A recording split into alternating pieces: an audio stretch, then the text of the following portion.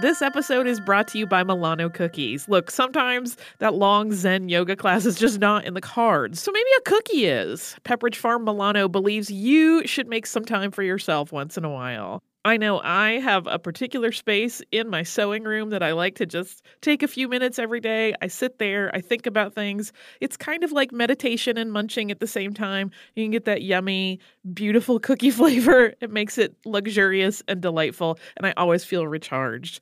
Milano cookies are truly a treat worthy of your me time. They are delicate and crispy with luxuriously rich chocolate in the middle.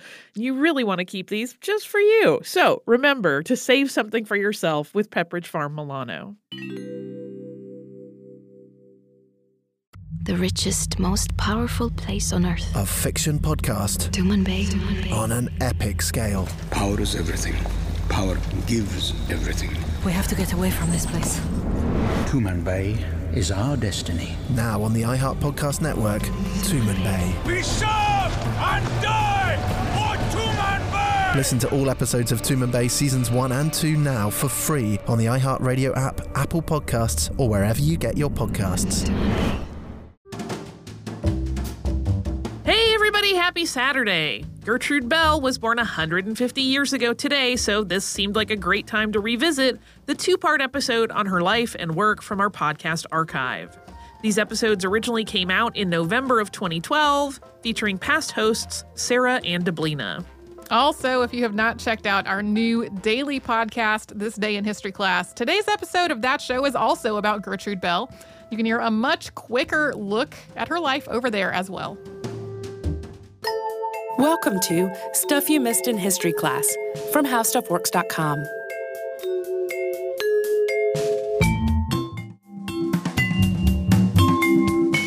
Hello and welcome to the podcast. I'm Deblina Chakraborty. And I'm Sarah Dowdy. And if you listen to this podcast regularly, you know we've covered our share of explorers and adventure travelers, people like Freya Stark, who traveled into uncharted territory with seemingly little regard for their own safety, and bring back useful info to enlighten those of us who are less ambitious, to say the least. Yeah, I haven't made any desert treks lately. You are, in particular, very fond of explorer stories, though. I do really love explorer stories, and it's interesting sometimes when you do subjects who are kind of in the same vein to see what they have in common with each other. And Freya Stark, you just mentioned her, she actually has a lot in common with the subject of today's podcast, who's Gertrude Bell, especially in terms of where they traveled specifically, which was the Middle East. And you might find a few other little parallels throughout their stories too. However, unlike Stark, Bell's involvement in the areas she explored went far beyond documenting them and publishing works about them. Bell also did some archaeological work in there, but was a mountain climber too. But she's best known for a loftier sort of thing. Working with the British government, she got involved in Middle East politics, pitched in on some spy work, and is largely credited with the founding of modern Iraq. And it's said that at one time she was the most powerful woman in the British Empire. So that really piqued our curiosity, and we wanted to find out, how did this well-heeled English gal, otherwise expected to become a proper Victorian lady, get to go pretty much where no lady had gone before and have the sort of influence that none other had had. And so that's what we're going to look into a little bit today. And a lot of the answer seems to lie in how she started out. She was born Gertrude Margaret Lowithan Bell on July 14th, 1868, in a really well-to-do family, according to an article in Smithsonian by Janet Wallach.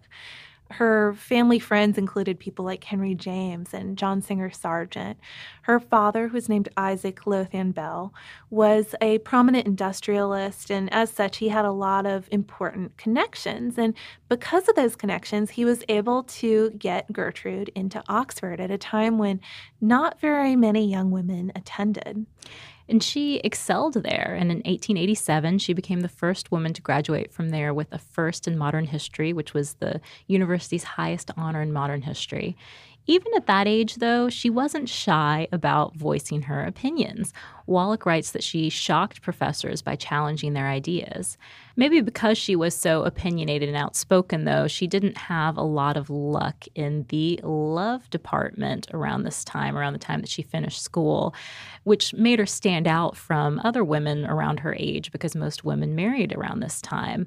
But because of her outspokenness, as we said, because she was sort of snobbish almost about her intelligence, she had a hard time finding suitors. So at age 20, she was sent off to stay with an aunt and uncle in Romania. Her uncle was a British ambassador there, and it was in the hopes that she would find a husband. I guess the Oxford guys just couldn't handle Gertrude, right? So she didn't find any suitors in her time in Romania, but she did realize that she just loved travel. And so in 1892, she arranged a visit to Tehran in modern day Iran. It was Persia at the time, where her uncle, Frank Lassell, was British minister. And it's there that she got her very first glimpse of the desert. And she just loved what she saw. This reminded me a little bit of Louise Boyd getting her first glimpse of ice. Each explorer has their own passion, right? But according to an article by Carrie Ellis in History Today and a piece about Belle in All Things Considered, in her first letter home, she wrote, quote, "Oh, the desert around Tehran, miles and miles of it with nothing growing, ringed in with bleak bare mountains, snow-crowned and furrowed with the deep courses of torrents. I never knew what desert was till I came here. It is a very wonderful thing to see." So, I mean, that speaks clearly how enchanted she was by something so different from what she was used to. Right. She was smitten with this area of the world, but while she was in Persia, she also became smitten with something else, a guy, a young British diplomat named Henry Cadogan. According to Wallach's article, Belle described him as, quote, "a very thin, agreeable, intelligent, a great tennis player. I like him immensely." So he apparently liked her, too, and they spent a lot of time together exploring the desert, going on picnics, reading poetry. But there was one problem about their relationship continuing any further, and that was that Henry was very poor. And again, according to Wallach's article, Belle's father refused to let them get married at all. He didn't think that Cadogan earned enough to support his daughter in the manner in which she'd become accustomed to. Plus, Henry had a gambling habit. And so Belle went home to England to try to convince her father in person that this was the guy for her, but she was not successful. And just a few months after she returned home, she got word from Persia that Cadogan had fallen into an icy river while fishing and had died of pneumonia. And she was just completely heartbroken and devastated to hear about this. So Belle spent the next 10 years or so in England writing, including some writings about her experiences in Persia. And she also traveled around Europe. She traveled to France, Italy, and Germany. And this is also around the time in the late 1890s or so that she started to earn her chops as a climber by climbing unexplored peaks in the Alps. Wallach's article recounts one particularly harrowing experience Belle had in the Alps in which she and her guides were trapped by an avalanche, a thunderstorm, and blinding snow, any one of which would have been enough to deter me. I know, that all sounds bad. They were basically huddled, all roped together in a crack between some rocks on a peak for more than a day. And Belle later said that she thought, quote, "it was on the cards. We should not get down alive." But she kept her cool, and they did make it down. And that's really something she was known for, too, as a climber. Later, one of her guides said that out of all the amateur climbers that he'd worked with, including males as well as females, no one could rival Belle in terms of, quote, coolness, bravery, and judgment. And I mean, that seems like something that serves her well later in her career, too, not just on the mountain. Yeah, and I just love to picture her doing this. Huddling in between the crack in the rocks, braving out the storm. Right, and even what she might have looked like at the time, because there weren't any dedicated climbing clothes for women at this time, at least when she started out climbing. And Belle was doing her climbing in a skirt. I mean, she wasn't wearing, like, decked out in REI gear or whatever that we would expect today, obviously. No Polar Tech. nothing like that. Yeah, a skirt would make things considerably more difficult, it would seem. But it didn't stop her. I mean, none of that really stopped her. And she decided that she wanted to start racking up some climbing accomplishments too, like some real goals. She wanted to be the first person to climb all the peaks of the Engelherner Range in the Swiss Alps and actually accomplished that goal in 1901. One of the mountains, Gertrude Spitze, was named after her. Hey, listeners, I wanted to tell you about a new podcast from iHeartRadio called The Women, hosted by Rose Reed. It is a fascinating and deep dive interview show where Rose talks to changemakers and disruptors, and she finds out what really drives them. So she will ask each of them, what was your first stand, and how do you navigate success and failure? And really, what's the cost of fighting for others? These interviews are really personal, and they're candid, and sometimes they're a little bit crass, but they are always really enlightening. You can listen to these firebrands and take away lessons that will help you navigate your own life and forge your own path. The debut season includes women like Valerie Plame, the former CIA agent who is now running for Congress, and whistleblower and pediatrician Dr. Mona Hanna-Attisha, who exposed the Flint water crisis and became the center of a swirling amount of problems, and the legendary Buffy Sainte-Marie, 60s songwriter and activist. I have personal interest in this show because I adore Rose and I executive produce it, and I think you're really going to enjoy the way that she gets into these conversations that feel like two friends talking, and they are an absolute delight. So subscribe to The Women on the iHeartRadio app, on Apple Podcasts, or wherever you get your podcasts. Hey guys, it's Bobby Bones. I host the Bobby Bones Show, and I'm pretty much always sleepy because I wake up at 3 o'clock in the morning. A couple hours later, I get all my friends together, and we get into a room, and we do a radio show. We share our lives, we tell our stories, we try to find as much good in the world as we possibly can, and we look through the news of the day that you'll care about. Also, your favorite country artists are always stopping by to hang out and share their lives and music too. So wake up with a bunch of my friends on 98.7 WMZQ in Washington, D.C., or wherever the road takes you on the iHeartRadio app.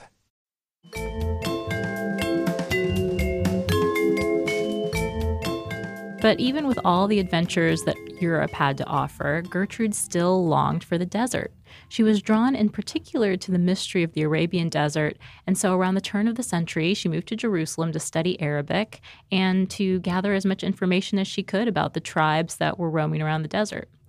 With her new know-how, she didn't waste any time in exploring. She rode from Jerusalem to Jericho to Damascus. And according to Ellis's article, one of her most notable early adventures involved dressing like a Bedouin man and riding about 100 miles northeast of Jerusalem in search of the Druze, which was a secretive militant Muslim sect that was at odds with the ruling Ottoman Turks. And surprisingly, she got along quite well with the Druze when she found them.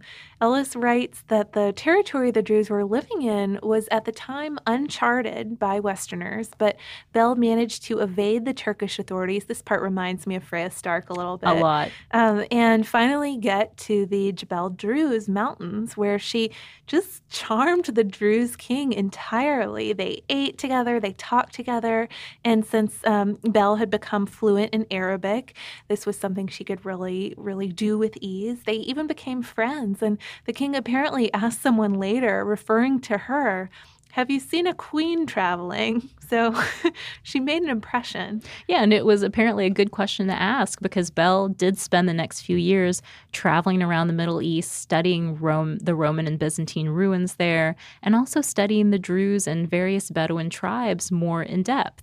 She learned a lot about the Arabs and about the Ottoman Empire on her journeys, and she took copious notes while she was doing that. A lot of her observations made it into her 1907 book, The Desert and the Sown. And it also seems that she impressed more than just the Druze king. According to Wallach, the Arabs pronounced Bell, quote, a daughter of the desert, and made her a, quote, honorary man.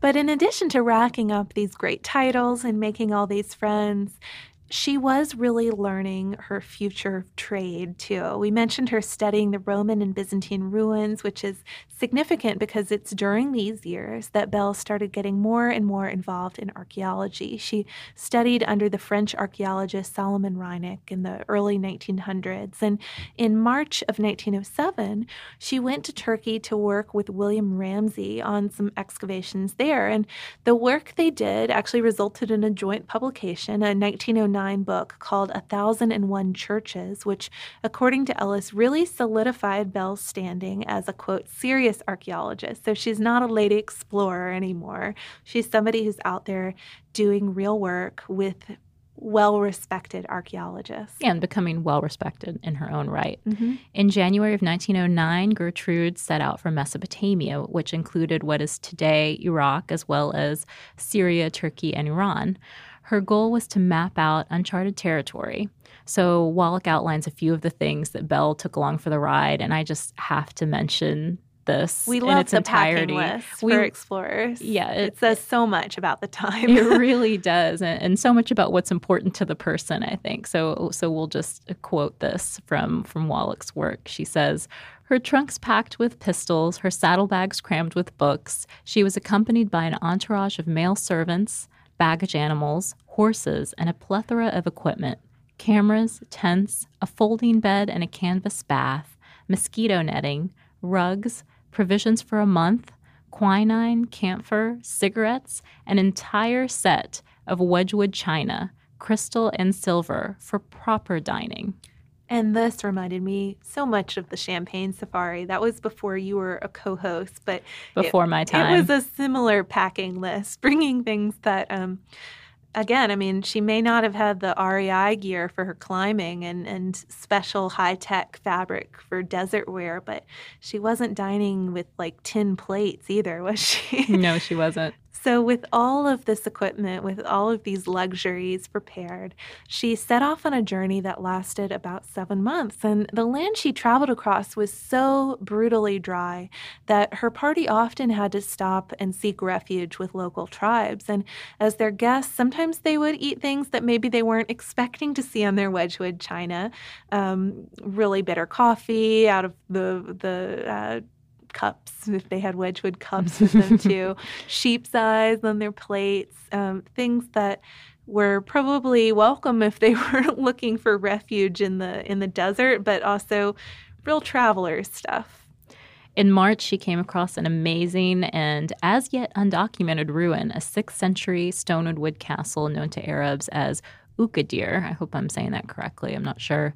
Bell spent hours and hours painstakingly photographing, measuring, and sketching these ruins. She even got down on the ground in her petticoat to make sure that she was taking very precise measurements. And she was taking this so seriously because since the ruins hadn't been documented before, if she were the one to come out with this discovery and have it so documented and write about it first, it would be this huge big win for her, something that would establish her archaeological reputation beyond a shadow of a doubt.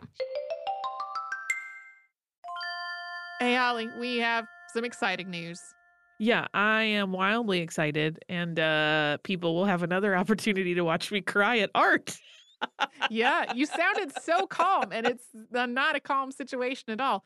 Our trip to Paris last year was really successful, so we're doing another similar trip this year, but this time to Rome and Florence. It's May 14th through 21st, 2020, and like last time, it is with a company called Defined Destinations, who is planning out this whole trip for us. Yeah, and during that week-long trip, we are going to see some of the great art that we have talked about on this show many times, including Michelangelo's David. We are going to go to Tuscany. We're going to visit St. Peter's Basilica. We are going to the Sistine Chapel. So it's going to be a fantastic trip. You can get the whole list of places that we are going and information about booking at defineddestinations.com. Scroll down to the Rome and Florence trip with Stuff You Missed in History Class, or come over to our social media. We have posts about it there too. Hi guys, my name is Sammy J. I have been working as a correspondent and interviewer since I was 13. And now at 17, I am so honored to be the youngest person to have her own podcast on iHeartRadio. It's called Let's Be Real with Sammy J.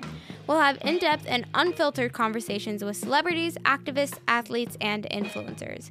We have some incredible guests this season, including hitmaker Meghan Trainor, the amazing Kesha, Grammy-winning producer Phineas, YouTube sensation Liza Koshy, Grammy-nominated singer-songwriter Julia Michaels, the boy band sensation Why Don't We, and many more. We'll cover topics we're curious about, topics my guests are passionate about, and topics many of us are just too afraid to talk about.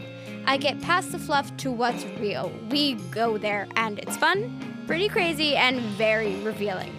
Listen to Let's Be Real with Sammy J on the iHeartRadio app, Apple Podcasts, or wherever you get your podcasts.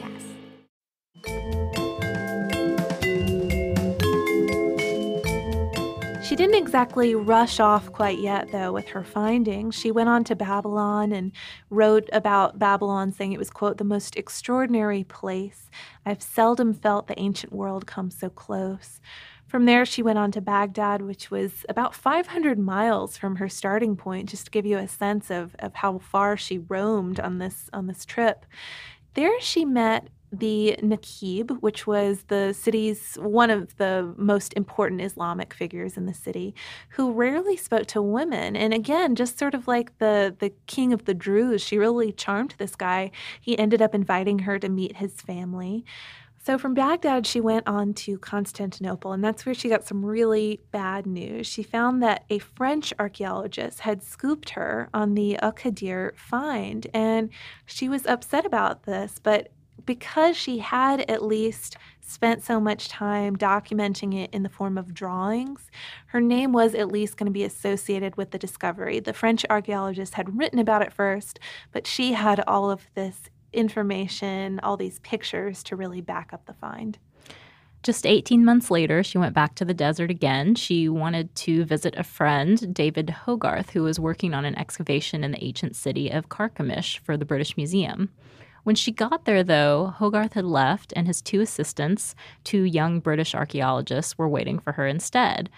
They were Campbell Thompson and a 23-year-old graduate student named Thomas Edward Lawrence. And that name may sound kind of familiar to you, and that's because it's the same Lawrence that would later be known as Lawrence of Arabia. And these guys were eager to impress Belle with the work they'd done. It started out rocky for them, though, according to Ellis. Belle took a look at their excavations and immediately called their methods, quote, prehistoric. She then proceeded to tell them how a dig should be done.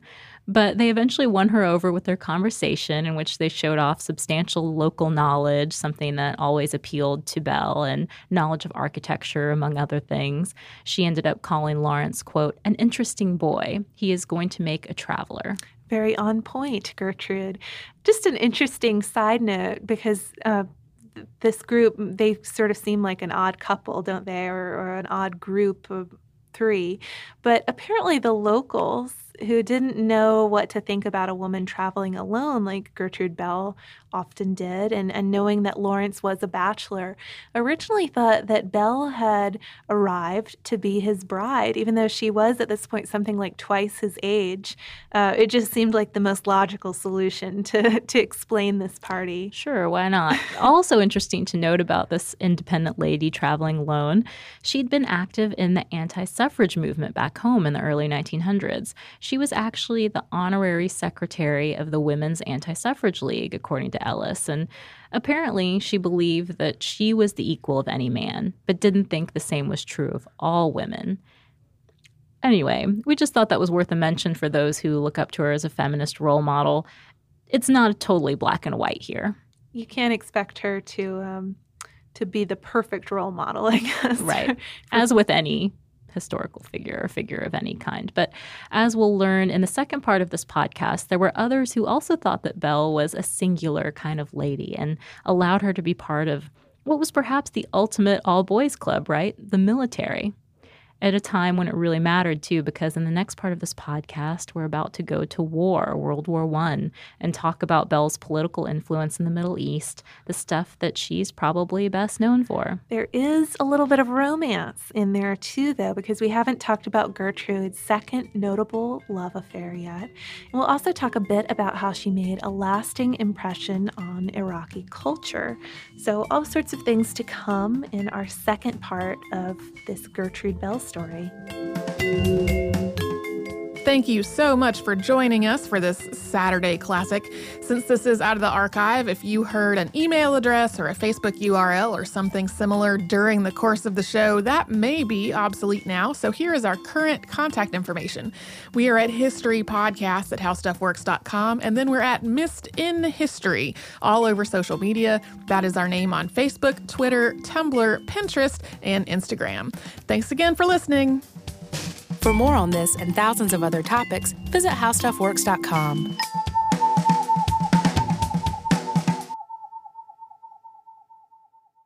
We are going to Italy. After the success of last year's trip to Paris, we are planning another similar trip, still with defined destinations, this time to Rome and Florence. Yeah, we are going to spend a week exploring some amazing things. We're going to have city tours of both Rome and Florence. We're going to see the Roman Colosseum, the Vatican Museum, and the Sistine Chapel, St. Peter's Basilica, Vatican City. This is just a tiny fraction of all the stuff we're going to get to do. Yeah, it's May 14th to 21st, 2020. And to get more information, go to defineddestinations.com and scroll down to the Rome and Florence trip with Stuff You Missed in History Class. How do you find a new way forward when suddenly you have to, ready or not? Maybe you're relocating, or having your first baby, or leaving a relationship, just starting, or just starting over. On the Road to Somewhere, we talk about all of it, getting really honest. And we definitely laugh our way through it. That's the beauty of this journey. I'm Lisa Oz. And I'm Jill Herzig. Join us as we navigate our own big life changes on our podcast, The Road to Somewhere. Listen to The Road to Somewhere on the iHeartRadio app, on Apple Podcasts, or wherever you get your podcasts.